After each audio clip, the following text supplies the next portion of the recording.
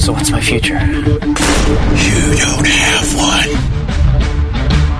I see you, but you can't see me. It's time for you to meet me. For over 2 decades, Halloween Horror Nights Orlando has mastered the art of the scare. We'll cover each year of this amazing event one by one, picking through the bones and uncovering its past. So join us now as we open another tomb inside the Catacombs of Halloween Horror Nights.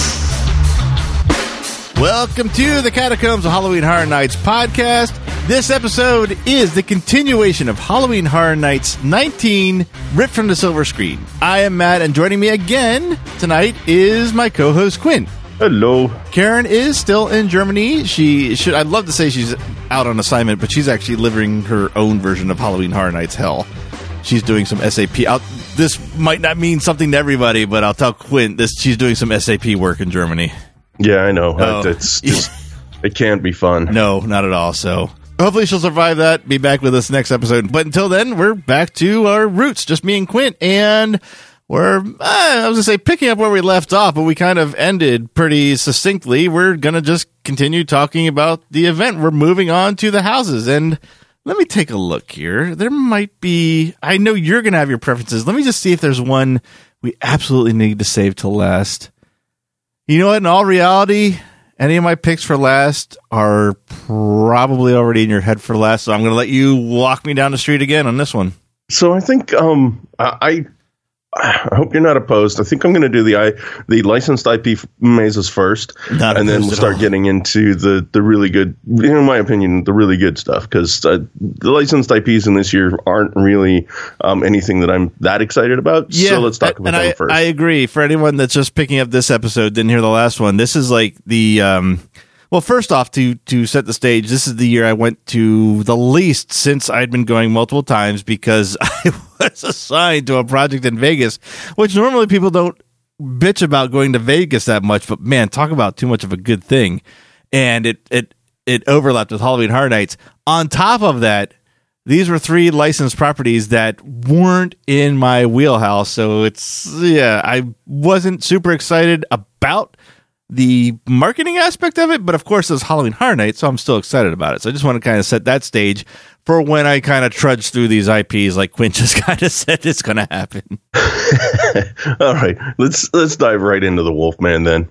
So another thing we needed to kind of recap from last episode, the Usher story. To recap real quick, Julian Browning. He died after an altercation with a patron in the Universal Palace Theater. Ever since his untimely death, there have been mysterious deaths that have happened at this theater. Some say it was cursed. Some say it was Julian Browning, the usher, taking revenge on these rude patrons. Here is the icon story for the Wolfman. Again, every one of these stories has a one-word title. It plays out like a movie. This one was called Savaged. This is a story told by 2 young girls that were in the Universal Palace Theater when a man who was, I don't know if he was completely unimpressed or not entertained or just being a jerk, was like laughing at the horror movie. Like when the scenes were really violent, he would be laughing, kind of just doing the opposite of what you are expected to do watching one of these movies, and of course being a rude patron and upsetting, or maybe not upsetting, but distracting and probably irritating everyone else watching. Well, and during one of his outbursts of inappropriate laughter, this almost unidentifiable beast comes out of nowhere, attacks a man, rips him to shreds, and disappears again. Now, hence the unidentifiable beast, and attacking kind of the jerk of the story ties into the Wolfman. Right. Yes. So, okay. All right, good. I would like to ask at this point, is this a good time for us to talk about the Q-Text adventures? You know what? I didn't do them, and so I don't know much about them. So, oh, okay. Anyone that does. Yeah, I think this could be a good side episode if we found someone who does. Anyone out there who knows them, just because it's like play up to 8, choose your own adventures on your mobile phone while you're in the queue line. That sounds pretty cool. And what's actually neat about that is that each house is identified 1 through 8, so that for the game you're playing. And which one is this one? This one is it's 1. This is house 1. Well, it actually makes sense if it is the first one you come across in the park. Yep. So. Okay, I am sorry. I jumped from my notes. So Wolfman. Soundstage 22. This is actually, it's kind of funny. It's like the entrance is where you would enter for American Horror Story last year and this year, and Jax Presents the year before. Maybe this was the biggest house, but this was before the biggest house was the biggest house, if you catch my drift. Yeah, this was before they started using that full sound stage. Yeah, and it was before they would actually pinpoint this is it's like right now the biggest house is a selling point. It wasn't back then these years. In fact, you've probably I didn't really note it or listen to myself. I don't think I've ever actually said that phrase before because that wasn't a selling point. It has turned into one. I think it really turned into one with that Walking Dead one that we absolutely loved in 24. Yeah. I think so. So the Wolfman. This is a hard one to describe because, I mean, it's easy to describe, but it's hard to relate to the movie because I didn't see. The movie wasn't even out at this point, and I think I watched 20 minutes of it at best. I mean, Benicio del Toro. I love him in roles like The Collector, but to carry a whole movie is difficult for me to watch. That's why I'm excited for him to be in episode 8. Yes, because he's going to be a very strong supporting character. Right. Not carrying the movie. Yes. Yeah, I have nothing against him. It's just his style of acting. That's what I'm going to say. Style of acting does not lure me into an entire movie with him as the lead. No, you don't have to sell me on it. Okay. So, all right. So, but we do get, it is it's a house for the movie. Starts off with a wrecked gypsy camp, blood splattered, torn wagon trains, tables flipped over. The idea, again, I guess if the movie had been out, and then you can kind of piece it together too with it being the Wolfman. The wolf has ravaged the entrance to this building. So from there, we actually enter the woods, which is kind of interesting. You go inside to go outside. You're not outside, but you're an outside setting. Not the first time we've seen that. Actually, think of Evil Dead. We did the same exact thing. We went inside to immediately go outside, an outside setting. Mm-hmm. So you go into the woods. There's a hunter shooting at the Wolfman. They do have it's one of those cross paths things. Hunter shoots towards you, so you're distracted by the loud sound. You look at him. You turn to the side. There's a Wolfman jumping out from behind some of the trees. Good scares. Again, good makeup. Wolfman visually is a good design. So it was a good pick for a house. So out of the woods, you go into a tavern. And again, there's now this isn't wrecked, but you can tell the wolf is present because the windows are boarded up, doors are chained. There's a barmaid behind the bar screaming about the Wolfman. We don't actually see the Wolfman in this scene, but we're kind of led up to the fact that we're going deeper into danger in a sense. Right. So through the tavern into the ice house, which is kind of attached to this, I don't want to say series of buildings. There you go. I was going to say strip mall, but series of buildings. So ice house, which is, since the Wolfman has ravaged the town, the bodies have been pulled into this ice house to preserve them so that the local authorities can figure out what's going on. So very, very, very cool visual. Ice house with bodies on ice. That's creepy. You got the nice, almost white, clear/white starkness with ravaged bodies laying all around. That was a cool room to walk through. I'll give the Wolfman that. Yeah, sounds cool.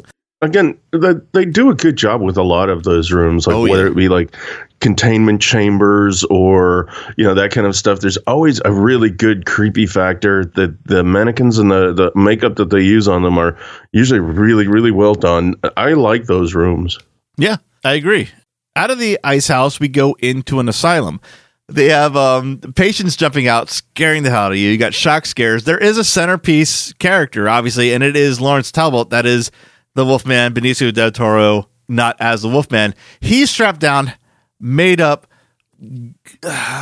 gaunt, pale skin, surrounded by screen. It's almost like this is actually kind of funny. We're saying this. It's almost like this sounds like a Mariagana therapy. He's strapped down, surrounded by screens showing moonrises as part of his treatment, and it's making him positively insane. It's not transforming him because it's not a true full moon, but it's driving him absolutely out of his mind. Didn't think of this putting the notes together 2 years ago that this sounds like a Mariagana treatment now at this point, now that I'm saying it out loud and telling the story. Definitely does not sound like the right thing to do. Yeah, so it does sound like a Mariagana treatment. Yes. You're right. I mean, nothing she decided to do sounded like the right thing to do. Yeah, no, of course not. It was more one of those things where it was like, pick the exact opposite of the right thing to do, and that's what I'm going to do. Yeah, exactly. Well, I mean, it makes sense. The proper treatment hasn't cured you, so obviously we have to do the complete opposite. And as I did point out, she did pretty much cure all of them. Wasn't a single person that suffered any longer. Right. So okay, the line moves past this series of screens, and once you move past, there is the transformed Wolfman. This is where we get our, I don't know what you would call it. This is our star performer, our star character. This is the main design. It is impressive. I mean, it looks great. The lighting, I'm sure lighting has a ton to do with this because it has to be a suit. You don't have the CGI enhancements that you had in the movie, but it was a pretty stunning sight. How did it compare to Werewolf in London? It was different because Werewolf in London was, those were puppets. So they weren't restricted by, a torso, limbs, and legs. This was a suit. It actually is, it's not, think of the Wolfman creature in the horror makeup show, but glorify it. That one's a little slightly friendly, bordering on friendly looking character, even though it chases him. I get what you're saying. Yeah, so it's, but I get. That's an impressive costume too, even though it's not that horrific. Yeah. No, you make that blood and gutsy. That would be a great costume. Yeah. So, yeah. Awesome. So from there we move into the Talbot Mausoleum. So more chance to play with the starkness of the marble and the stone, and throw some characters in there in different nooks and crannies. Another great design element to the room. We kind of end where we start. We go back into the woods, and we have the hunter again, but it's more that it's more focused. The first one was the hunter caught your eye. This one is just kind of the hunter is there to wrap up the scene, but the Wolfman is unfazed. He's howling at the moon. He's kind of sort of chasing the hunter, even though the hunter is shooting back, but it is more, it's the first room, the outside room again, but more tipped in the scale in the favor of the Wolfman. And that's where we end. So really not bad. Unfortunately, I can't say that it's like a good representation of the movie because I just don't know the movie so well. It may have nothing to do with the movie, and that might be a good thing. Who knows? I don't know. It sounded like a fun maze, at least. Sure, yeah. Visually fun. You know what I mean? Like, you just get to go through it and have a good time. Get some good scares. At least the scares were there. That's the thing that I always look for in these mazes where it's an IP thing that I'm not that interested in, are the good scares at least. Like, can I go through and get my blood pumping and come out of it going, well, at least I got the shit scared out of me, What American Werewolf in London did where this didn't, and I mean, we're talking, it hasn't happened yet, but they did, and this is also because of the movie itself. It was iconic to the movie. They didn't have any in between. They didn't have Benicio half wolf type thing, but they did have him, the crazy Benicio. That is, and I don't know that I've ever outright said it, but I really like the kind of Psychoscaraphy is one of my favorite properties. I mean, probably second behind Body Collectors. I kind of like the realism of when you get a realistic, the Psycho Wards, that type of thing. I always like that. I really like the Asylum in American Horror Story, and that's what I'm excited about this year. So that room in particular, because it's him going insane in a Psycho Ward, is probably the highlight of that to me. That's the one that really I enjoyed, and it still made my skin crawl at the same time. Yeah, I can see that. That definitely sounds like a highlight. All right, let's skip over. We're going to go to house number 6, which is the Saw Maze.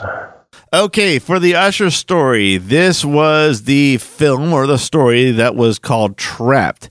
And this was about a businessman who is talking on his cell phone inside the theater. Okay, good. I'm behind the story already because I know this guy's going to die. I know this person should die. Yeah, exactly. No matter what, it should die. He couldn't get a signal on his phone, so instead of going outside, he started to climb up the staircase, and he went across the catwalks that are above the theater. Well, the old rusted stairway that connected the catwalks gave way, trapping this man inside a complete mess of corroded, twisted, sharp, bloodletting metal. And he didn't die right away. I put that in the story because that's how I want it to go. He bled out. It did say that he bled out. He bled out, and he wasn't found until much, much later when the smell of the decaying corpse finally drew the attention of the theater workers. It's still too clean a death for him. I agree. But it's very Saw, and that is what this story is behind. Definitely. So this was in the Jaws queue, which just plain does not exist anymore. I mean, Nope. Yeah, I miss Should Jaws, but I cannot discredit Diagon Alley. That's another conversation for another show, but I had to make that statement. Oh, I don't think anybody's going to argue with you there. I mean, Jaws was great. Someone will argue. It's the internet. Well, yes, but those people are wrong. So, okay, Saw. So, of course, based on the movie. Q Line had just these various murals of victims from the past 5 movies. And along with the murals, there was a large screen showing, is highlight reel the correct term? I guess when it comes to Halloween Horror Nights, yes, a highlight reel for the first 5 movies. So after the Q Line, the first room you really entered in the house proper was a warehouse. And in this warehouse, there was cages of torture devices of all kinds. A lot of it was directly inspired by the movies. You had like the plastic box I believe she was a heroin addict that she had to reach her hands in to get a heroin needle where razors went one way, but they didn't go the other. So she had to figure out how to get her hands out. I'm sure there had to be a doll hacksaw from the very first movie. Mm-hmm. All kinds of things you've seen.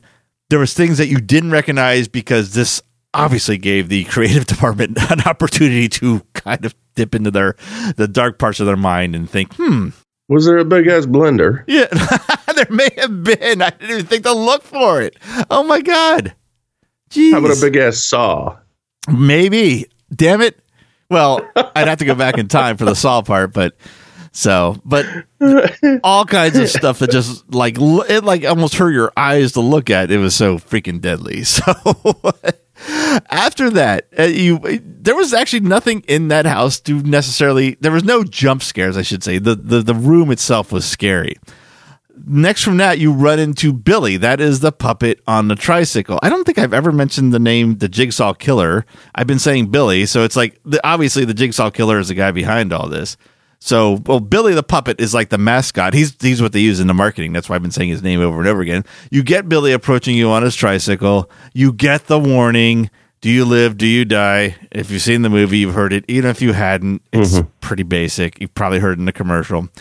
From that, you finally get the first character room. And in this room, you walk in. There's a single actor, and as a recreate, this is great because this I recognized at this point. I hadn't seen Saw, but at least I can identify with this. It is the first Saw movie. It's that room. It's I don't know the characters' names off the top of my head, but it's Cary Elwes. That's what I always think. Which I was shocked to realize. Like that guy looks so much like Cary Elwes. I was shocked to find out it was actually Cary Elwes in that movie. So it was that scene. It was him in that. That I always say jail cell, but it's not a jail cell. It's the room. It's got the bathtub. Well, it's not the jail cell doesn't have a bathtub, but it's that disgusting bathtub room with the dead body and him chained and him just torturing himself on what to do. Very good recreation, especially when if you don't even. I think almost everybody knows what the first Saw is. So that worked really well for me. Cool. Next room. This featured the pig mask killers from which I had to look up. I believe I narrowed it down to Saw 4. I'm still not entirely sure. Halloween Horror Night, at this point, I'm starting to get with 26 passing, and now us talking about a couple things from years past, and now again, there's a very kind of there's a theme going on here, pig motif, of pig heads. But it's not like they're choosing to do it. The Scary Tales stuff makes sense because it's the three pigs. American Horror Story used pigs, and Saw used pigs. I don't know that there is, and again, it's me. I'm not saying there. I'm not arguing there isn't. There's me saying I do not know if there is something about pigs in horror lore that I've just never picked up on before. I don't know. There was a pig in Texas Chainsaw as well. Wasn't there a pig head on the counter somewhere? Probably. Most likely. Okay.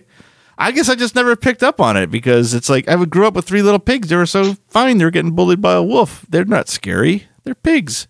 Yeah. It's taken me till I'm like way too fucking old to realize they're frightening as hell. You got nothing on a fucking clown, though. Yeah, right. Luckily, I don't have kids, so I'm never going to a petting zoo. So this had the pig mask characters that we've talked about before. I mean, they are just fantastic. I don't necessarily know that they use the exact mask over, but they probably save the molds because they're much more durable and stand the test of time. So they're able to mold the mask again. So they have the pig mask characters jump out at you. They're scary. And first they jump out at you. Then when it's not human, when it's like and beyond Uncanny Valley, it's scary. So great effect. I mean, obviously that always works no matter what. Yeah. From there, we go into Jigsaw's deathbed. Now I know, having seen the movie, I had no idea what it was or who this really was, but it's Jigsaw's deathbed. I think this is Saw 5. He's lying in bed literally his deathbed. He is dead. He's lying in bed with his throat slit. His killer is over him with an electric chainsaw. Well, it's electric because we're inside, but it's a chainsaw with these sounds, much like Texas Chainsaw last year. So he had just, depending on when you came into the scene, he had just killed Jigsaw. You're next. Back and forth, back and forth. Chainsaws, they're good. I mean, you can't go wrong with a chainsaw.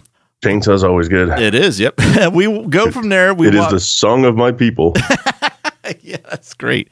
I got to write that down because you just made the 2017 t-shirt. Chainsaw on the front, on the back it says, "It is the song of my people." Excellent. All right. So from there we go through a room of different traps. It's kind of like it is and it isn't. It's not a maze, but it is a room. I liken it to, now I'm getting to the point where I can compare them to things you've seen. The Freddy versus Jason not steam room, the boiler room, where it's like, it's all rusted, but there's like, as you walk, there's different things to see. There are different traps from the Saw movies. Characters are acting them out for you to relate to the movie. Again, it's an IP house, so they're doing that. So the final room, it's kind of it's a round room, a circle-ish room. There is a spiral on the floor. There's some lighting effects and a little bit of steam, and this has just a little bit of everybody. It's mainly the pig mask killers that are the attackers in this room, but with that spiral on the floor, there is a spiral motif. If you see Billy, he's got spirals on his cheeks. Mm-hmm. But along with that pattern and the lighting and the smoke, very disorienting. It's kind of a finale room. We've talked about things like these before, but this is the Saw version of that. Cool. This house wasn't necessarily scary because and again, either they designed it as or were within the agreement of the Saw franchise to design it as kind of a living showcase of Saw. It was fun. Yeah. I wish I had known known like a greatest hits for the movie, right? I wish I had known Saw better when I went through it. If I had went through it after I had marathoned the movies, I probably would have had a kind of a different story to tell about it. Unfortunately, I didn't. So that's what I pieced together for our show. The interesting thing for me on this one is, like, when I looked at the list of mazes that we had to go through this year, I would have put money on this one being the Blood House. Okay, I can see that. Yep. Just based on what I know from the Saw movies and all that shit, I was like, yeah, this is probably the Gore House, right? Apparently not. I will tell you, this is way fucking better than the Saw ride in Thorpe Park in Staines, England. Okay. We took a train from London to Thorpe Park because when our last trip to London, we wanted to go. We had not been to a theme park in Europe, so we wanted to go see it. Theme park is a fucking misnomer. Amusement park, I guess we should say.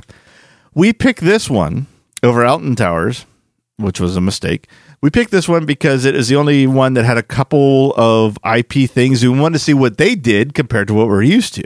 Because everything here in Universal is IP, much of Disney is IP. Well, Disney is an IP, obviously. They had a Saw ride there. You load onto a...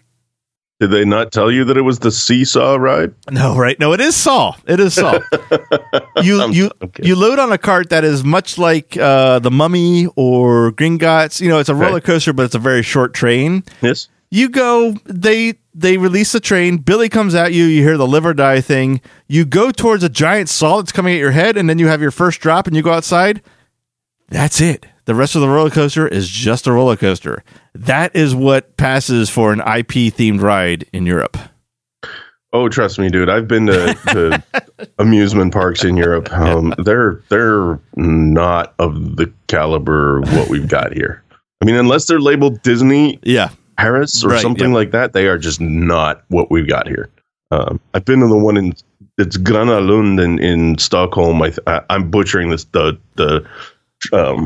how you say it, but it's the same thing, and it's oh yeah, it's special place. I got on the their marquee coaster, which is called Colossus, and there was a rest hole that I could see right through. I'm like, wow, this can't be legal. All right, but we digress heavily. Let's move on to Chucky. Let's finish up Chucky. The licensed IP houses. So, for the Usher story, the film or the story, whatever you want to call it, I like to think of it as a film. Fits in with the Usher thing. So I'm going to call them films from now on out because we got 5 more to do. This one was called Insane. So, after the showing of a particular film wasn't named, probably not important, someone or some group of individuals were leaving behind some modified and grotesque-looking toys. They were so disturbing that several patrons had reported having bad dreams, visions, and one of them even was seeking psychiatric care after seeing these disgusting toys. No one was ever seen carrying these items in or being placed into the positions that they're found in. When the theater closed, all these toys that had been put in a lost and found box disappeared. Now, the story here ties directly to the house. These toys from this story were put into this house. They are Chucky's Friends Till the End. That is the name of the house. So these toys directly are in this particular house.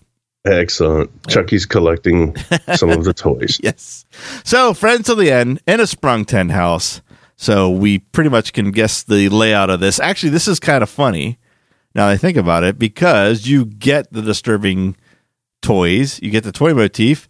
I believe Dollhouse was a sprung tent, and there's another toy motif one that's escaping me that was also a sprung tent. So it's like the sprung tent has a history of disturbing toys. I might have that wrong. I'm sure it'll be pointed out to me if I do. It does. The Dollhouse of the Damned was in that sprung Thank you. tent. That's it. Dollhouse of the Damned. That is what it's called. Yes. That was one of the creepiest fucking mazes ever. That is one, and we'll get to it when we get to that year, but I do want to mention that's one that I walked through and went, oh, Dave and Quint are going to think I'm stupid for liking this, but they must have taken a ton of feedback on it because it was so much worse / better when you guys went through than I went through it for the first time. Right. It was creepy as fuck. All right. So, all right, let's get to the Chucky one because then we'll be past all the IP stuff. So the story here is that this is a fun house, a little bit of a world, an attraction that was set up by Chucky himself. And if you don't know who Chucky is, I'm sure you do. He's the insane doll. I think he was wow. This is going back. Christ. Before Halloween Horror Nights even started, when the first Chucky movie came out, I believe it was an executed serial killer that inhabited Chucky in the first movie. I don't know if that story still stands, but I'm pretty sure that's what the first Chucky was. If I recall correctly, that was what it was, and that was in the 80s. Yeah, it was a long time ago. And I want to say John Ritter was in it, but that was Problem Child. That's a completely different movie. Wow. You went there. Yeah, okay. So, all right. So, with it being set up as a funhouse in this twisted, bizarre world, we start off by walking through the spinning tunnel. Okay. That we all love. Yeah. It all knocks us on our ass the first time we go through. Doesn't matter how many years you've gone to Halloween Horror Nights, and no matter how much you're going to tell me it doesn't mess with your equilibrium, the first time you go through it, the next year, it messes with you. You can tell me different. I won't believe you because I know what it does to me, and that's all that matters. I know you're lying if you tell me different. Right. So, but the idea behind this is actually a story element. And again, this is one of those things that you have to know by being in the Halloween Horror Nights community, by diving into the website, by talking to people, by hearing things from the creators. The casual person isn't going to get this necessarily. The idea of this is you are being transformed to Chucky size. So everything in this is larger than normal life because you're actually smaller than you normally would be. That's the idea of it. Yeah.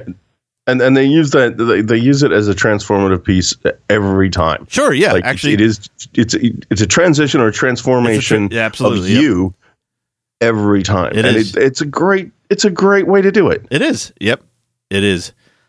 So the first area you go to is the Good Guy Doll Factory because that is the brand of doll that Chucky is. So in this, you have a lot of boxes, and in these boxes are a lot of holes that Chuckies can jump out of. Oh, fuck. This is just a pure scare the shit out of you with Chucky room. That's what this is, and it works because it's Chucky. He is frightening. Yeah.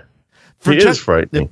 Next area, this is fun. Again, I'm not even going to say, if you heard last episode, I'm not going to speculate on this is too early in history, but obviously it's not. The next area is for Tiffany. This is Chucky's bride. So Bride of Chucky obviously was a thing by this point. So we get, and I'm talking. And they both made an appearance in 25. They did. Yes. So Chucky's bride, she has her own thing. So it's a little more girlish doll thing. But again, everything's larger than life. Some places for Tiffany to jump out at you. Wouldn't surprise me if maybe some Chucky's dipped in there because it's his house. He's going to probably be everywhere. I don't recall. I could be wrong about that, but it's definitely a Tiffany room. So this room is next room. This is a big distraction room. This is a very dark room, very dark walls, lots of boo holes that you're not seeing. This is I don't know. I haven't seen Bride of Chucky. So I don't know that this is a thing or not, but the characters were melted dolls characters. These were like the factory malfunction dolls. It's like living dolls is one thing.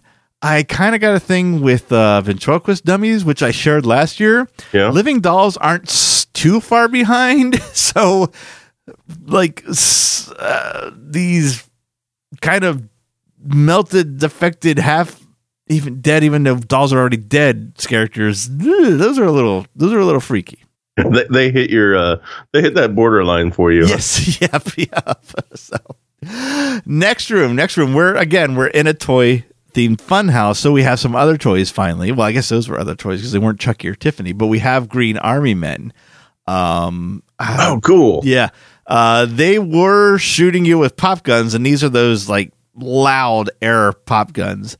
And those were pops. They were air pops. Chucky would pop up every once in a while with a real gun, which had a fucking combustion bang. So once your ear gets attuned to one thing, and then bam, the other thing comes. Yeah, that's pretty cool. I you're selling me on this house actually. So we're actually in the final room again. Sprung tent, not very big. So we get in the final room. We're back in the factory again. This is your last encounter with Chucky, and it's not a Chucky, it's Chucky's because you're going out on a bang. Boxes. It's again. The first part was factory, kind of like the packaging department where you had boxes. This had some boxes, but again, the factory thing where you could put in very large props for Chucky to hide in or around. So one last rapid encounter with a bunch of Chuckies and then out. I do not recall, and I do not think that there was a Chucky anywhere at the exit, like we learned there were in Halloween and again in Texas Chainsaw Massacre. I'm not saying it wasn't a thing yet. I'm just saying I don't recall there being a Chucky. That would have been a good place for one if there was one, but I don't recall any. Very cool. See, I'm right now. This is my way back. Oh, really? Okay. Right. Well, I mean, right now we've only talked about 3 mazes, and they were all the licensed IP. But of those 3, this is definitely on the Wayback Machine because this one just sounds like the creepy toy factory from hell that just sounds fun. Yeah, that's actually a good description. That would be a good blurb on the map. All right, so from Chucky, you were right. It gets interesting, but I think we should go to the spawning. All right, the spawning. Because I really want to know what Fangoria is all about. Actually, I don't really. Not even really. I don't have any info on that because not that there's not to be found. I just didn't pull any. I mean, I saw it. I clearly saw the Fangoria thing on there, but it just didn't occur to me to say anything. I can probably look up quick. Let me see. It's okay. Just keep going. I'm looking it up. Okay, cool. All right. So the spawning. So as far as the Usher story goes, that movie is called Missing, and it's about 3 teens that went to repeat viewings of a hit horror film that got progressively louder and ruder with each showing. At the last night of the showing of that film, it was also those teens' prom nights. The teens had snuck into the theater through the exit door with their dates, but after that, they were never seen again. So, hence, Missing. So, they were... I guess their story pans out in the spawning is what I'm trying to say. Uh-huh. So as far as the maze goes, this is in Sprung Tent 2. So this is over by the Chucky area. So, okay. Real simple. Not the strongest house of the year. Think of Futurama, the sewer scenes of Futurama, just not as whimsical. Okay. You know what I mean? Like a city built underground. Yeah. So you walk through underground sewers. Instead of the like the wisecracking colorful mutants, you encounter gross, slimy, gray Pantone creatures. They actually have a name that you found on the website. They're called Scudlers. So there's not a whole hell of a lot to tell you past that, because think of traversing an underground sewer where it was adapted to be a living area for these creatures, and that's what you have. You have your common area. You've passed some living areas where people have set up camp, or not camp, but set up where they live. And the real thing about this it was so dark and so gray that there wasn't much walking away from this with remembering what you saw. It was more the experience, because it was cold, it was dank, and it constantly had that tactile feature of water dripping on you. And with the setting that they were giving you of this being a sewer, that was gross, even though there's absolutely nothing wrong with the water. It was nice and clean, but you get the idea that you're in a sewer and you see these creatures that jump in and out of you, in and out, and scare you, but you're getting wet the whole time. Makes it feel gross, even though nothing wrong with it. So that is the entirety of my notes of the spawning. Yeah, it sounds pretty cool. I mean, it just sounds like a kind of a sort of a generic monster maze. Yes. Yeah. Yeah. So I did find a little bit about Fangoria, okay, and cool. it was a shtick, I think, and it was created as part of a partnership. Fangoria radio host Debbie Rashan and Fangoria magazine editor Tony Timpone. I have no idea if these are real people or not, because this is from a Universal email or letter or whatever. But it's basically they're trying to tie this stuff together, and these guys are basically doing an event about 2 cult classic movies, which is The Spawning and Leave It to Cleaver, which are obviously not real movies. So I think all of this stuff is just like this backstory of these guys who are doing a radio show and a magazine called Fangoria, and they're doing all of this stuff behind the scenes. They're partnering with this let's see. Just it's just another shtick that they did that's similar to the comic book that they did and the other properties, and I just never seen it before, and it's kind of a cool one. Okay, yeah, that is neat. Yeah, but which I mean runs us right into Leave It to Cleaver, which I've been looking forward to hearing for many years.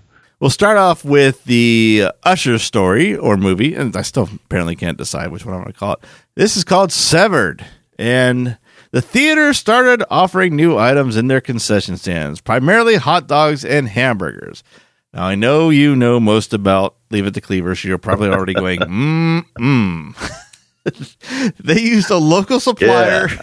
They used a local supplier, and the meat had a unique taste to it.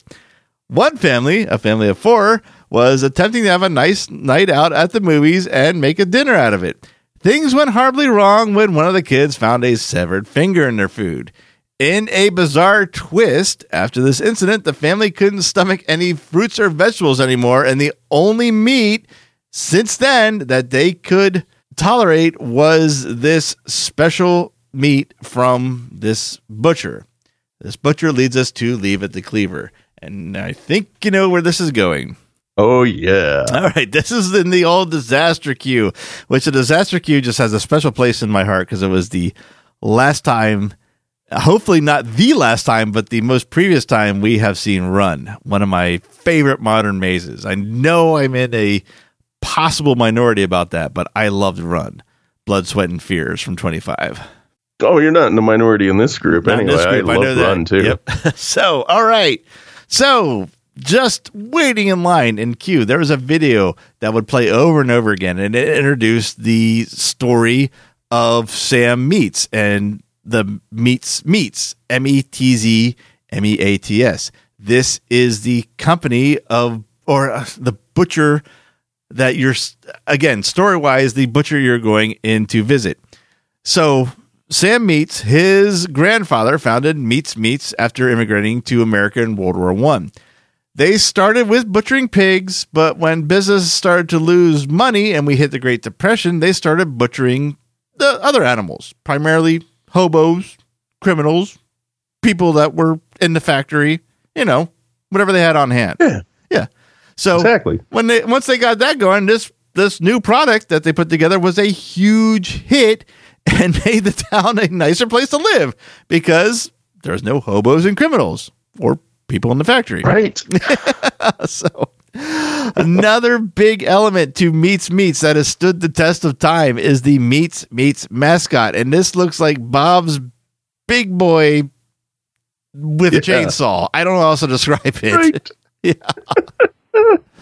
So I love this whole thing. I mean, this is just Meaty Meats is like one of the best things that they've come up with ever. Yep. So, okay. So, Meaty Meats, you kind of have to have the image in your head because this is the thing you see the most. It's like, I say Bob's Big Boy. It's kind of like Bob's Big Boy if he's modeled after Archie comics. I mean, it's got the rosy cheeks and the red hair, but still got the big Bob's Big. Actually, shit. You know what? He looks a lot like Lard Lad now that Lard Lad's over there at Universal.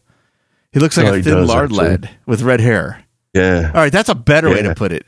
Thin Lard Lad with red hair. So I wanted to put that image in people's heads because that is the thing. You see this over and over again. Him and other employees of Meaty Meats are the characters in this. And you start this maze by walking into Meats.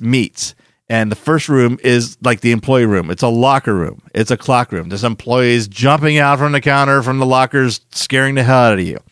Next room. Fucking brilliant. It's a daycare facility.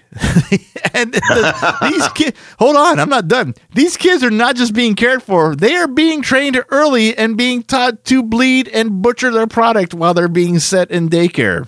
Oh, that's even worse than where I was going, where it was just like, they were just. No.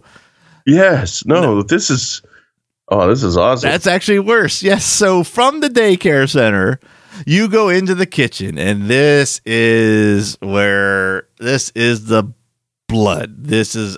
We are butchering meats. There's got, again, a single identify. Actually, no, I know it's not. That's in another room. So it's the we just got all kinds of blood and gore and chopping and cutting, and it's this is the room. I mean, if you said when you said this isn't the blood house, I'm like, no, it's not, because I know what when you said Saw isn't the blood house, I'm like, no, it's not, because we're going to get to it. This is it. And if nothing more than this room, it is a shit show of gore. Love it. Awesome. Yep. So next room from there, it's actually kind of goes out of sequence if you think about a production line, but who gives a shit? You go into the livestock room now, and by livestock, we're talking about people in cages with chainsaw wielding characters either lining them up for the slaughter or slaughtering them. This is the first, this is the kill floor. So I guess they're pulled from there into the room that we had just saw, into the butchering room. Oh, man. So, one of the slaughter cages, this is worth mentioning because we're doing this chronologically, is that in one of the slaughter cages, there is a woman being beheaded. Well, actually, I take it back. She's already killed. Her head's being taken off. So I don't know if if you need beheaded, you need to be alive or not. Either way, she's being beheaded. My point is the propped head that is actually being removed from the dummy is a Bloody Mary head from Halloween Horror Nights 18. Oh, cool! Yeah, so that's always cool to see the reuse of props and stuff. Yeah, exactly. So yep. So next room from there, we get cuts of meat hanging from the ceiling, hanging from the walls, blood stains everywhere. Of course, out of the hanging meat room, I guess is the aging room. I mean, you need your fine meats aged. Who doesn't like a good dry aged? What's the equivalent of a ribeye from a human body? A ribeye. Okay, it's still a ribeye, just a little smaller. It's still a ribeye. Oh, okay, then. At least that's what I'd call it. I mean, right, okay. So it doesn't look like a nice dry aged ribeye. So I mean, I'm sure they sell those pretty well. From there, we go into another. I don't know why I'm bothering pointing out blood covered, because I'm sure that you are assuming everything's blood covered, but you're in a blood covered hallway. This leads into the freezer room where the meat is packed for sale.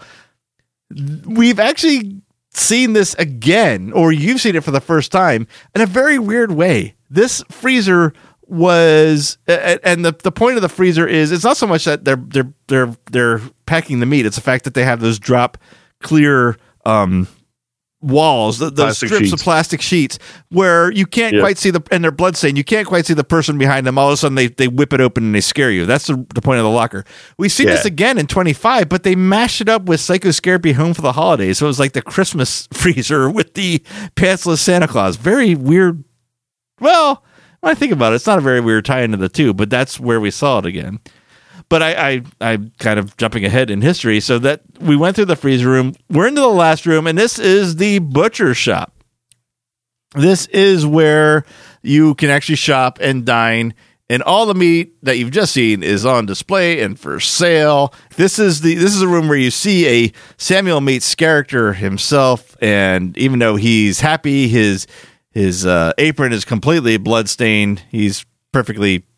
But he's still perfectly happy to serve you a fine cut of meat, and then that's it. That's where you leave. So this house alone is just a classic, and it's also legendary because Sam Meats in all the videos and all the pictures that are hanging everywhere is Mike Aiello. That's where I was going with that. Yeah, that's news to anybody. But if it's not, there you go. And this thing was littered with pictures. They did like a Forrest Gump where they put him with all kinds of famous bad guys from history. They did a lot of Photoshop work. It was pretty cool. Yep. So I've been doing a little more Googling, and Debbie Rochon and Tony Timpone are actually real people.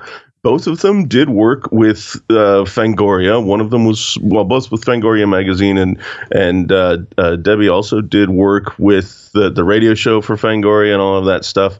She's been prolific in like horror movie stuff. Like she's in a ton of B-movie horror movies. Oh, okay, nice. She's also done like the covers of Vampirotica magazine, Vampirella magazine, that kind of stuff. She's done a ton of that stuff. is not quite as prolific as her, but he's done some of the movies as well, things like that. So I guess they were pulled in as, part of the PR for this stuff with Orlando and Fangoria Entertainment Partners. So yeah, there's definitely a tie in there, and a lot of really campy movies have been done by the two of them. Oh, okay, cool. That's pretty cool. I didn't know that much detail. Yeah. Yeah. She's let's see, she was November 3rd. She's 48, so born in 68 in Canada, Vancouver. Wow.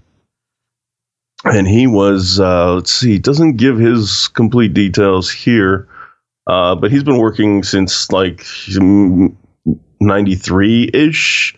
Oh, no. Yeah, 93-ish. I think he's also Canadian, it looks like, or at least he worked in Canada for quite some time. So, yeah, pretty cool. I wonder if Fangoria was founded in Canada. What's that? I said, I wonder if Fangoria was actually founded in Canada. I don't know. I haven't had enough time to actually get through as much of this as I wanted to, but it was just kind of cool to see like all the stuff that they have done, and that Fangoria was a real thing and they were doing their thing. Yeah, that's cool. Hang on, Fangoria magazine, American horror fan magazine, published since 1979. Brooklyn. Yeah. Yep. Okay, so New York. Okay. Well then, okay. 80s and early 90s was the height of its popularity, but yeah, they did a lot of behind the scenes stuff, and they did everything. They're pretty cool. As if the Wikipedia is catering towards our show. The Shining happens to be the cover of the sample image on the Wikipedia entry. That's funny. That's very timely. It does. Extremely. Yeah. Anyway, that's what I found on those two. Okay, cool. And, I did not know. That was awesome. All right. Sorry, I got sidetracked. So we are done with the spawning, or done with Leave It to Cleaver. Let's go into the old, or the resurgence of the old movies that we like so much. Let's start with Dracula, The Legacy in Blood. Yes, this I have been waiting to talk about for many, many, many episodes. So let's get right to it. So first, the Usher movie. It is about a bride that doesn't show up on her wedding day. There is a remake of a famous horror movie being played at the Universal Palace Theater. She has actually grown nearly addicted to this movie, reciting the movie from line to line, sitting alone from the balcony. That's where she presumably is on her wedding day, when police finally realize that this is not a simple case of cold feet, and that she's like really purposely missing the wedding because of this addiction. They start to search the theater. She's found behind the last row of seats in the balcony, still in her flowing wedding dress, clutching her bouquet of roses, but her body is completely drained of blood, and this mystery is never solved. That leads into the story of Dracula, Legacy in Blood. So, this is in style. That's pretty cool. Yeah, that's actually a pretty neat story, actually. That'd be a good urban legend. So, Dracula, Legacy in Blood, this is in Soundstage 23, so we got a lot of room to work with. And when I say we, I mean Halloween Horror Nights as a whole. Obviously, I didn't do anything. So, there's a lot of room to work with. So, again, to kind of set the stage, this is the chance the creative team took to take two of the biggest characters that built the horror genre,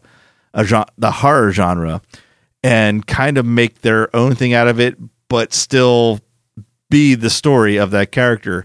And for Dracula, they went back to the source material and told us the Dracula story that we know as Vlad the Impaler.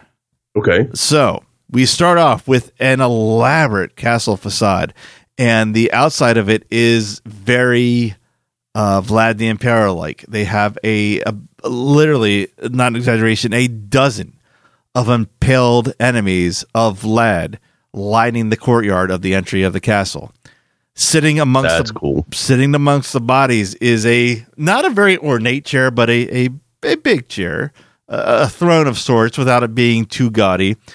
A throne with a table where this version of Dracula sits, drinking a chalice filled of these impaled enemies' blood.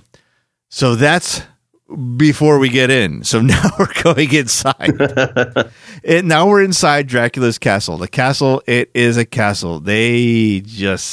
How they pull off these things inside amazes me. I mean, we were on a ship in the Midwinter's Forsaken. Yeah, we're on a ship in Forsaken.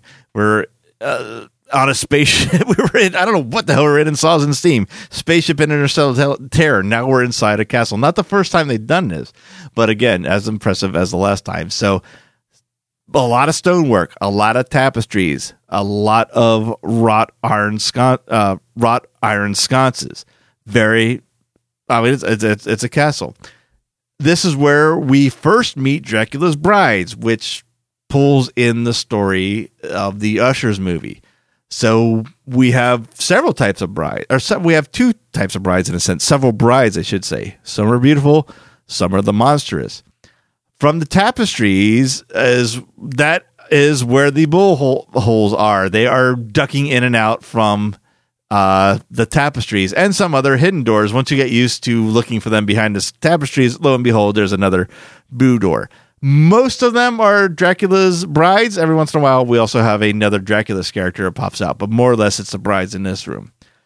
From there, you move through a stone hallway and you go through a lot of these hanging red and black curtains. They block your view. They block your view for the drop windows where there's characters in the hallways. Right. Yep. Always effective in every house they use this in. And so you're mentioning lots of Dracula's brides. Was this like pseudo hothouse?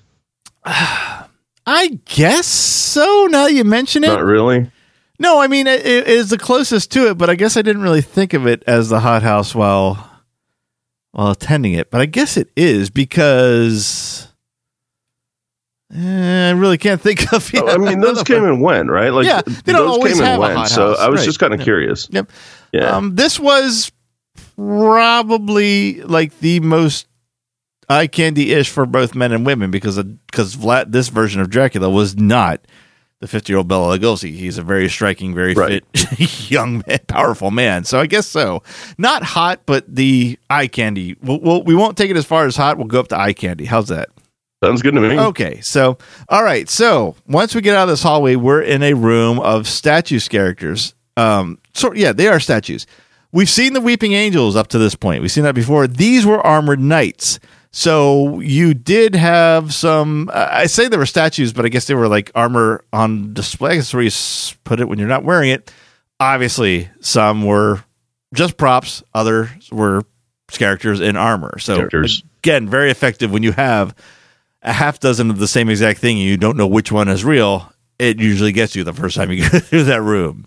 And the thing is, I go into those rooms and I'm like, I know what's happening. The back of my brain is saying, look, dude, one of these guys is not like the others, and it still doesn't fucking matter. They always get me. Right.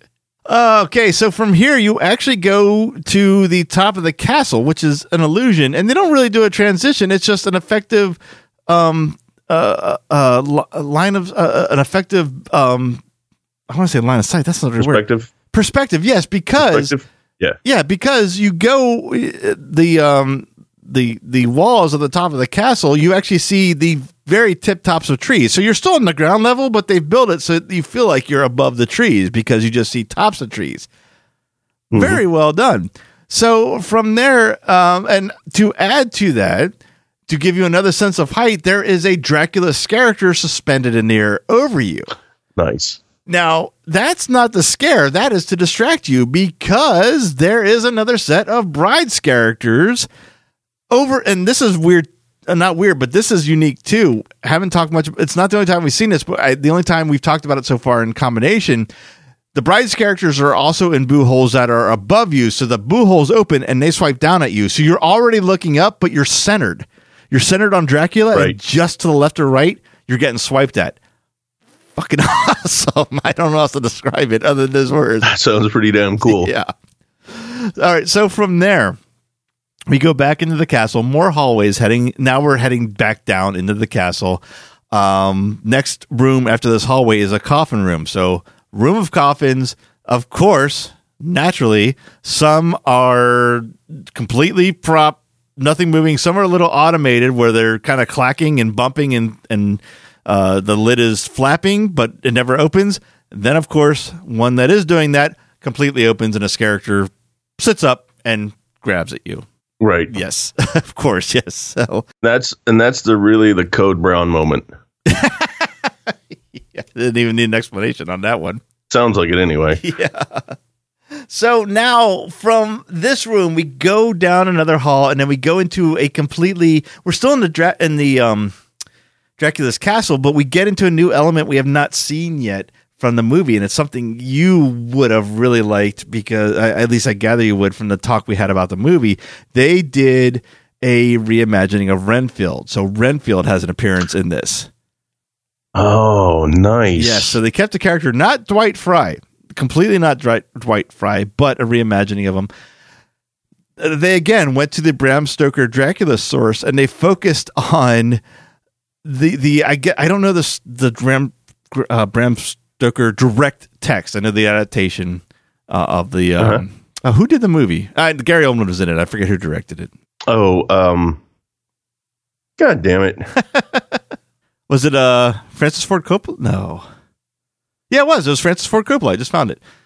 Was it Coppola? Yeah, it was. Yep. Okay. So again, there's still more to the text than was in that movie. So apparently, if I'm interpreting this right, and again, this is not checking the direct source, there was this Renfield, or this character they pulled from and made Renfield, was kind of locked away in a dungeon eating the rodents and the animals and the spiders and the bugs that he could get his hands on. And they kind of expanded that idea that he was alone, fended for himself, and kind of turned feral. So this was kind of a feral version of Renfield. He'd been trapped in the dark, chained up like an animal. And when new people entered his territory, he was very protective, very feral. And I mentioned the food because he had a rat that he would jump in the corner and gnaw on and swipe at you in a very animalistic, beastly way to frighten you off. So that's very much from the Stoker original transcript or original media, right? Okay. Like the Bram Stoker described him as, like, when they first found him and pulled him into the asylum, like cats were going missing in his neighborhood.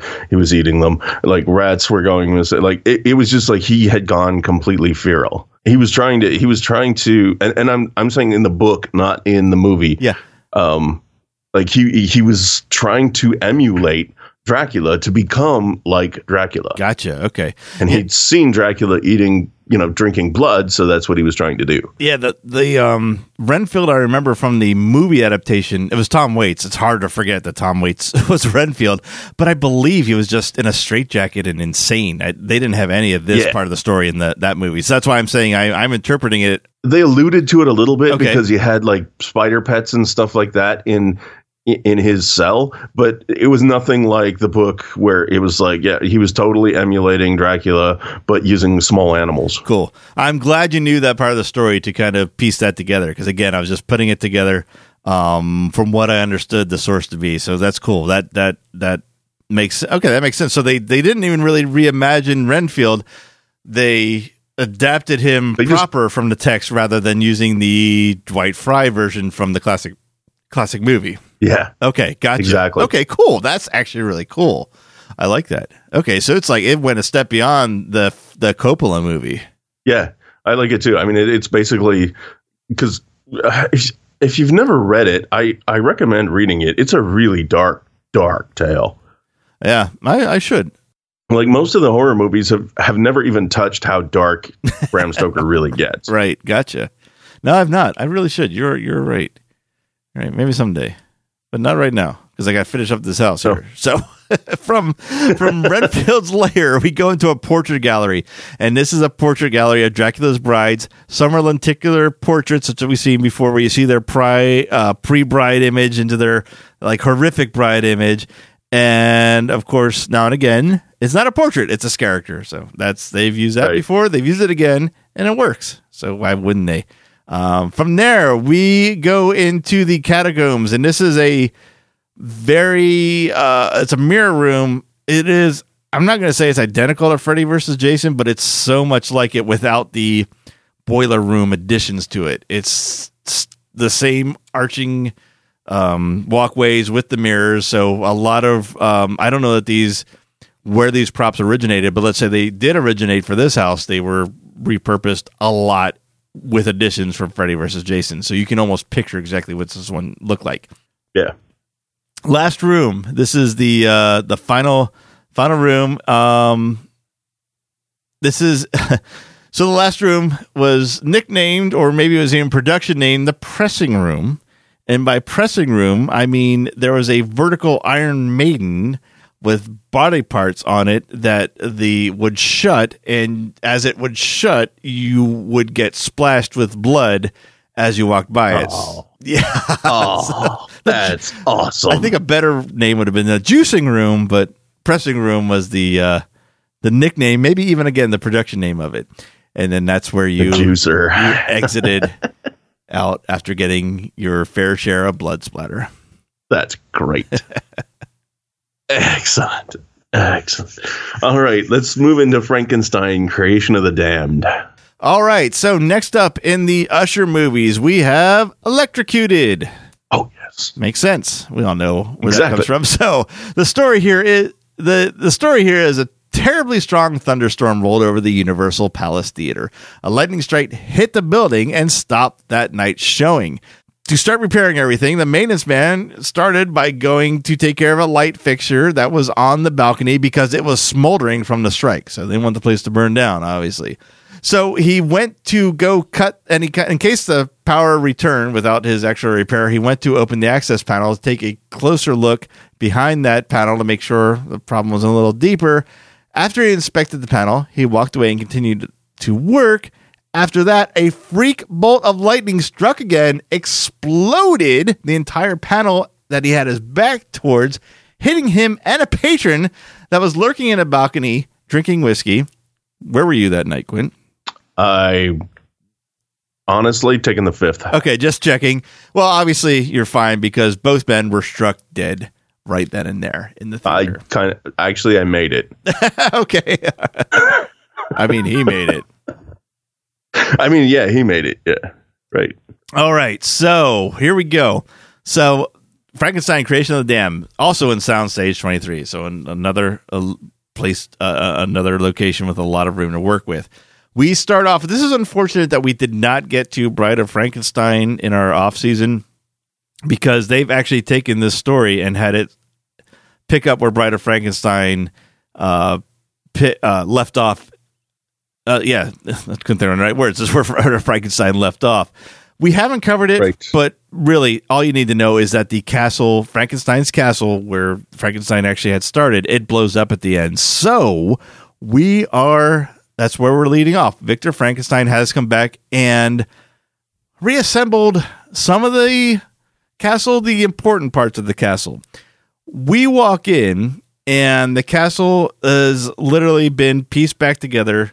OSHA regulations be damned. It's functional. In fact, so much to the point that we enter the story and this house into the part of the castle where the finale happened and where the explosion actually took place. And this room is still smoldering. So we're right in where Bride of Frankenstein left off. Our first encounter is with that classic Boris Karloff Frankenstein monster, but not directly. It's a shadow projection dead ahead of us of the monster picking someone up and throwing him and then kind of staring back at us, and then the film loops. Of course, it's a distraction because in the walkway there is a character version of Frankenstein monster that chases you from the opposite direction that the shadow had passed through. So you watch the shadow go left, he comes at you from the right. Right. Yes, exactly. I was just going to ask, so we've seen casting for Jason for when they did the Freddy versus Jason, and we saw how many 6.5+ foot people they could cast. Was this sort of the same thing? They cast a bunch of really, really big dudes? Oh, yeah. Okay. You kind of set up to my next point. They cast big dudes because now the story that the Universal creative team wrote for this house. This I'm not going to say version because they kind of continued the story. This edition of the Frankenstein saga, we learn that the monster, Boris Karloff, the one we introduced in the movie, was not his first attempt. It was his first success. We're going to be introduced to some of his failures at this point. Oh, good. Yes. So, and that's where we start off. We move into Victor Frankenstein's study, and we get some hints of his experiments. We don't quite.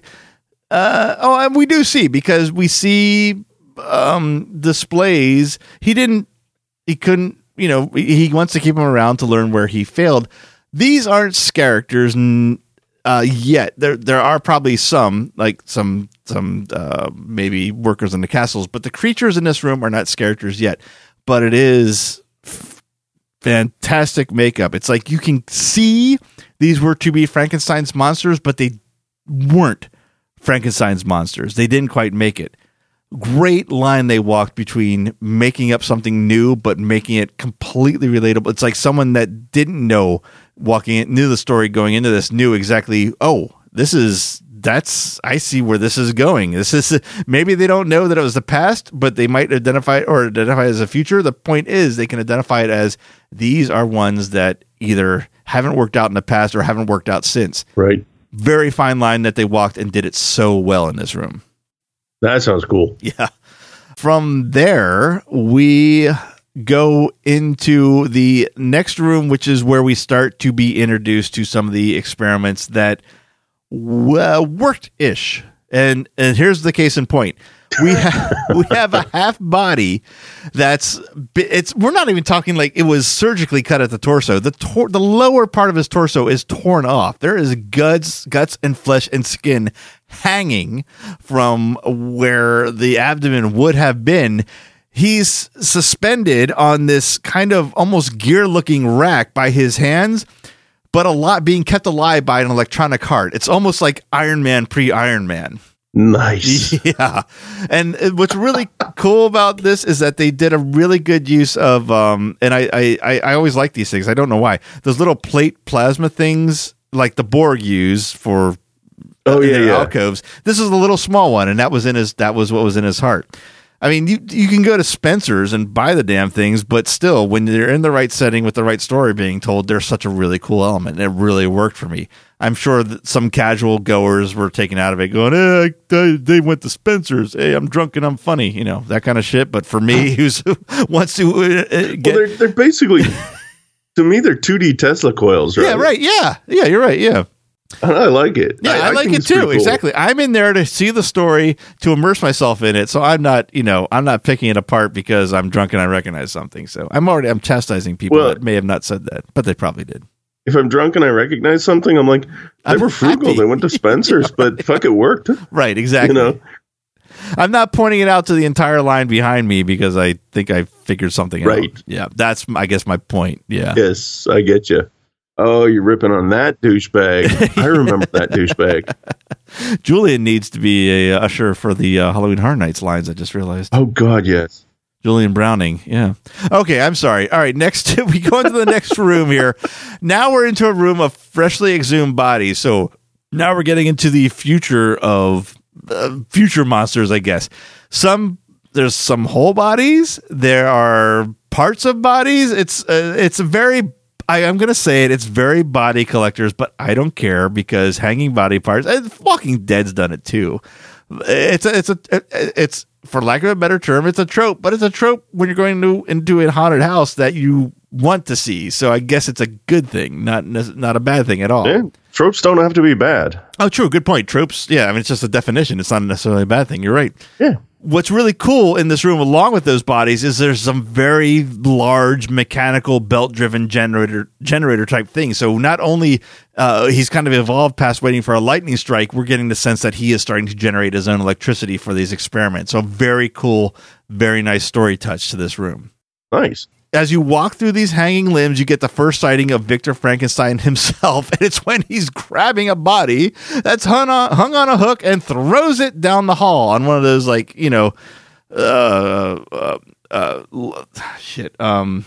the wheeled lines. The hook is on a wheel, and he throws it down the line. Yeah. So, that's a hell of an introduction. That's a good way to meet the guy. Now we got Victor Frankenstein involved in the story. We turn the corner and there's Victor Frankenstein again, and he is working with a living victim on the leg table. We know the leg table. We've seen it a lot of Halloween Horror Nights, but it works, of course. My first introduction to the leg table was the Saws and Steam house. Oh, yeah, of course. Yes. Anything that where they're harvesting body parts or anything, that's where it's going to show up. Oh, yeah. Yep. So it works so good. Yeah. They also have the Body Collector's 5-piece stretch body prop that we talked about last time.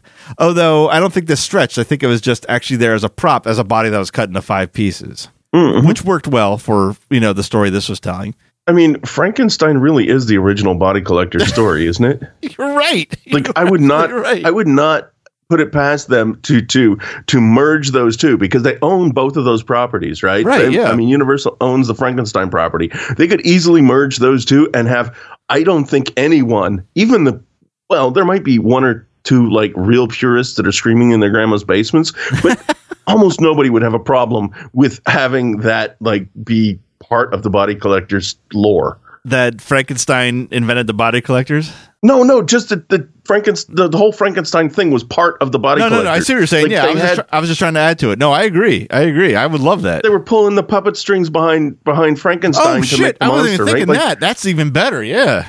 That would be perfect. It would be great. And then you never have to touch the Frankenstein story. You just have to add them in the background pulling the strings, right? Yeah. It'd be freaking awesome, I think. They're planning everything that he pulled out. Universal, call me. I don't need a whole lot of money to give this to you. There you go. There you go. Nice. All right, so shit. Yeah, they got me thinking. It's gonna be hard to get through the rest of this, but I'm gonna try. Okay, so from there, we go into the dungeon, which is a very jail-like dungeon, and this is where the mistake experiments are. This is where you have the huge, grotesque creatures. This is the worst of the worst experiments gone wrong. These are so bad, some of them aren't even recognizable as Frankenstein's monster because we're already past that point. We know what the story is. So this is just another chance for the makeup department to go hog wild. And it's like, again, jail cells, a lot of them are behind bars. They're swinging at you. But of course, we've been through these before. Body Collectors is a perfect example where the jail cell kind of just ends and they can reach out at you. Yeah, another awesome room. This sounds like a lot of fun, this night. Yeah. So from there, this is the piece de resistance for Frankenstein fans, in my opinion. We move in further into the burnt remnants of the old castle. This is part of the explosion point again. Not the point, but it's part of the fallout. Hasn't been fixed. It's just kind of been refitted. We run into Fritz. He has been reanimated. He has been reanimated with one specific purpose, and that is for the original Frankenstein monster to now torture him. And he does so by having Fritz chained by his arms and legs and encased in this kind of wrought iron device that allows Frankenstein to repeatedly punch him through the back, putting his fist through his entire body, holding his heart as it bursts through the chest. Awesome. That's like that. Just great. Because that was that scene we talked about this when we did the Frankenstein movie episode. Mm-hmm. That scene is like, that was just such a wrong scene where Fritz was torturing the monster, right? And this is just absolutely the most awesome thing I could think of for redemption. It is. I love that because that scene is I always felt so horrible for the monster, and to see this, and it's like, it's one of those things that's like, what are they doing? If you happen to catch it at the right time, like, what the hell are they doing? And the fist through the body surprises the living hell out of you. But then when you walk away from it, you're like, oh, that's a magic trick that's been around my entire life, but you aren't expecting it, and it works so well. It's awesome. And there's one more room after this. This is Victor Frankenstein's new lab. Much more electronics, much more wires, much more cables and whatnot. There's even a pod that is kind of like the power generator. Unless you've seen The Fly with Jeff Goldblum, in that case, it's the pod from The Fly because it is the pod from The Fly. They use that as like the power core, but it's still cool. And this is the finale because it is the demise of Victor Frankenstein. He is so literally, I almost made it indirect pun. He's so wrapped up in his work that he ends up getting entwined and entangled in the cables, and he's actually hoisted off the ground, kind of just swaying in the air, dead inside his own mastery work. So awesome fucking addition. Not even they build it as a reimagining. It's not. It's an addition to the Frankenstein story. I wish this was a fucking movie. That sounds, yeah, exactly. That, and I mean, it sounds like a friggin' amazing maze. Like just from the very start to the very end, it's just Frankenstein in every way you tried to imagine it, and then a couple of ways that you couldn't even conceive of. Yeah, that's true. You know what I mean? Yep. You know, just everything. Oh yeah, like great. Sounds like a great maze. Yep, it was. Let us move over and finish up with Silver Screams. All right. This is the Icon Maze, and that's why we're doing it last. I hope we didn't do it a disservice by doing it after Frankenstein, but it is what it is. Let's do it. I don't think so. No, I don't think so. And you'll hear why. Good. So let's get to it. So last story, last house and last movie for the Icon, and it's appropriate. It's called Strangled. This is the story of Julian Browning. We kind of already talked about it. It's the Icon story. And this is his house, Silver Screams. If you haven't heard the first episode, Julian Browning got in an altercation with a patron. The patron threw his flashlight through the screen of the Universal Palace Theater. He went to retrieve it, got tripped up on some ropes, and died. So this is his story. So this is in the Parade Building. This was Walking Dead 2 years ago. Halloween last year. Yes. So our Halloween 2. Yes. When we're actually in the house, we are entering through the Universal Palace Theater. It has been closed. This is modern day, so it's in a bit of a shambles. We enter into the lobby, and as we do, we're kind of greeted by we're greeted by the usher. It's still modern times, but lo and behold, Julian Browning, or at least the specter of him, remnants of him, the specter of him, is there. He is at the ticket podium, welcoming you in. He greets you. He ushers you or motions you down the hall because its characters, of course, don't go that far out of their assigned range. You go down this hallway covered by vintage movie posters. Oh, I wish I know they still have these, but I would have loved to walk home with these. We are talking, like we just talked about, Phantom of the Opera, Frankenstein, Dracula, the movie poster. I mean, they're probably reproductions because I can't imagine they'd put those collector's items in reach of Drunk Halloween Horror Nights people, but just the sight of them was beautiful. So, first room, and as you can kind of guess, this is an homage to horror movies, and there is a lot in this house. First room, Phantom of the Opera, and that has a lot to do with Julian's story because that is his all-time favorite movie. So you walk in through a stone tunnel. There's an organ there's organ music playing ahead. As you're kind of lured to the organ music, you move out of the tunnel into the Phantom's lair, and the first character, or at least I should say marquee character you meet, is the masked version of the Phantom, and he is playing the organ, and he is sneering and staring down visitors as they walk through. You exit the lair, and you are into the crypt that is underneath that theater, and there is the Phantom unmasked, and it is the Lon Chaney Sr. one, the long-toothed, wide-eyed, frightening one. Not that the Claude Rains one isn't frightening, but this one is the right. I get what you're saying. Yes. Okay. Yeah. So out of the Phantom of the Opera area, we go into the next room and the next movie, and it's the second appearance in 19 in our discussion of My Bloody Valentine. First thing you see is Happy Valentine's Day written in blood on the wall. So this is the modern one, the 2009. This is the minor version. So you have the marquee character for this one is the minor from that version of My Bloody Valentine. He pops up for a bit of a startle scare. From there you move into a hospital room, and this is just a complete setup for distractions. You look at what's going on the gurneys, but there's more surprise characters around the corner, around those stupid freaking curtains that always get me. I think they got me in Halloween. There's always this character there. I always know it's there, but it always gets me. Yes. So right. There's of course some blood splatter. We move a little bit down the hallway out of the hospital, some blood smeared walls. It's like victims were kind of dragging their hands as they went. And we go into the next movie. This you would not expect. Well, you would now. You wouldn't have then. Now it makes sense in hindsight with the history we have behind us. At the time, Army of Darkness. Now we've had some Bruce Campbell stuff. We had Evil Dead and whatnot. We've had the start of this Evil Dead. We've had Evil Dead.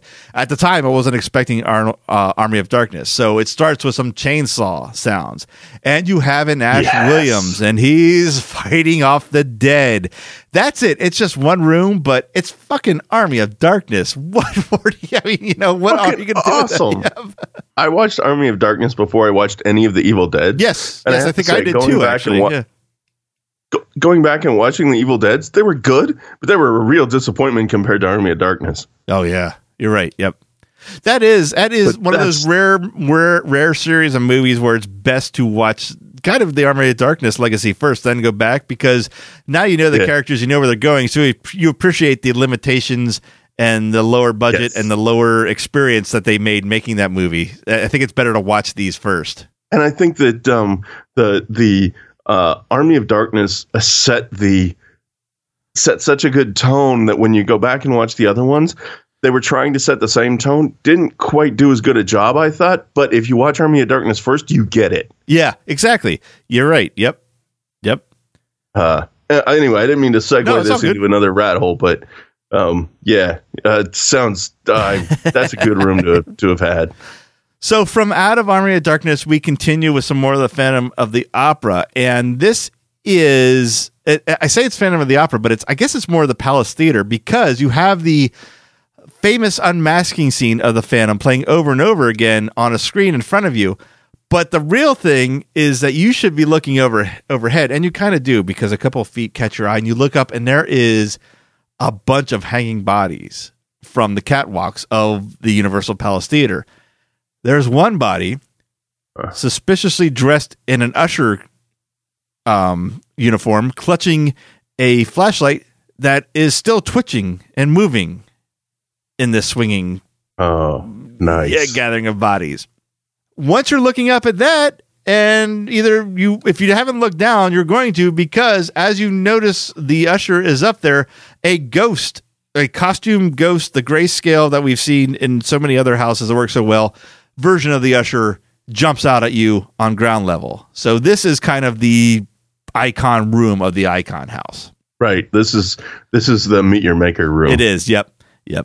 So from there, we walk into another movie, and we walk into, this is awesome.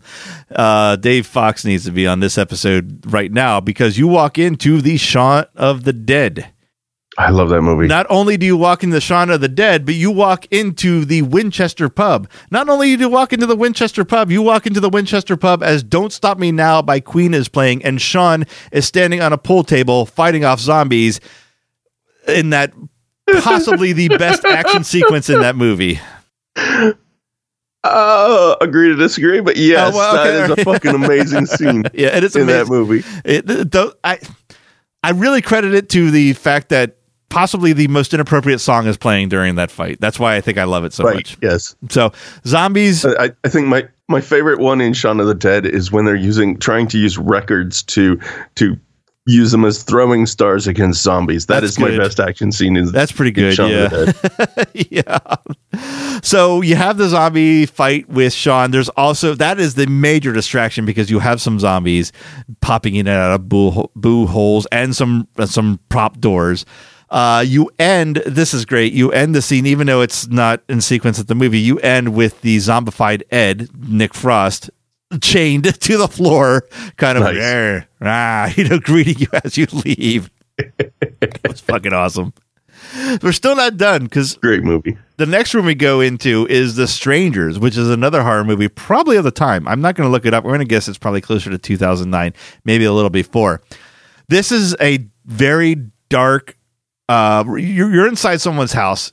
You kind of got the living room feel. You're inside an urban home, which the strangers. That's the setting of it. The house is dark. Smoke alarm is blaring. There's a lot of smoke. It's actually fog, of course. This has the man in the mask, which I believe is the villainous character from this movie. He's lying in the middle of the room. You think it's kind of a mannequin or a dummy until he moves to strike at you. So this is another one. You don't need to know the movie, but if you know the movie, it probably means more to you. It's just another good setting, another good set of scares. As you exit the room, there's a closet you pass by, and out of the closet jumps out the doll-faced masked character from that movie as well. Again, you might not recognize it, but it's a fun room to be in. A lot of good scares, a lot of good visuals. And then finally, you get to the finale, and it's not a movie. We get our last encounter with the icon, with the usher. And this time, we have just a bunch of characters playing the usher, walking back and forth. Some of them in more stages of death. We might not have the apparition one at this point, but he is just, he's not jumping out at you. He's not trying to scare you. He's walking by you. If you catch eyes with him, this character is going to match your gaze until you leave the room. It's just a fuck with your head last encounter with the usher icon for this room, and that's the end of the house. So I do dare say I think you did it justice by leaving it for last after Dracula and Frankenstein. Yeah, definitely. It sounds like a fantastic maze. It was fun. It was a lot of fun. It was like it has the pace of Jack's house just for movies instead of Halloween Horror Nights rooms past. Oh no, and they hit some amazing movies for it too. Yep. Starting with the some of the very, very first horror stuff Universal ever did, and then throwing in some of the campy stuff, and it just sounds like it was a great maze. All right. Well, that wraps up the houses, and this went a lot longer than I expected it would, but in a good way, because we had a lot to talk about, because I knew you'd like this, but I'm actually, I'm happy to have this long conversation with you, and I hope people enjoyed listening to it too. So I think, in fact, I know we're going to cut the episode here and go on to a unplanned part 3 of 19. So, well, like I said, all right, so we'll wrap this up. This has been part 2. It's been the houses. We'll pick it up with part 3. We're going to talk about primarily Bill and Ted, but the reason that we are also going into a part 3 is I do have a lot of notes outside of these things that we haven't even touched on yet. So join us for part 3. We'll talk about Bill and Ted, and we'll talk about a lot of other cool stuff that I think you, Quint, are definitely going to find interesting, and hopefully people listening are as well. So with that, I will say thank you for listening. We'll be back next week with part 3 and wrapping up Halloween Horror Nights 19. So tune in for that episode. If I hadn't mentioned it, it is at the end of the credits, but I'll mention it in case you switch to the next episode on your podcast player. Our social media pages are NEOZAZ Podcast on Facebook. We're also NEOZAZ on Instagram and NEOZAZ on Twitter, and that's where we post a lot of the imagery, not only of stuff we talked about, but once I start taking a visit to the parks as things are being set up, I share them on those pages as well. So check those out. Check out all the other things we have going on at NEOZAZ. So until next week, when we wrap up 19, I'll say thank you for listening, and we'll see you in that next episode. Thank you for listening to the Catacombs of Halloween Horror Nights podcast. The Catacombs of Halloween Horror Nights is a NEOZAZ internet entertainment production. For more great podcasts and original entertainment, visit our website at neozaz.com. The Catacombs of Halloween Horror Nights is not affiliated with nor endorsed by Universal Studios Florida. All Halloween Horror Nights properties, icons, titles, events, and related items are property, trademark, and copyright Universal Studios or their respective trademark and copyright holders. For more Halloween Horror Nights coverage, follow us on Facebook at facebook.com/NeoZaz Podcast and follow our Twitter account at NeoZaz. To help support the series and all the work we do at NeoZaz, check out our Patreon page at patreon.com/NeoZaz. Thanks for listening.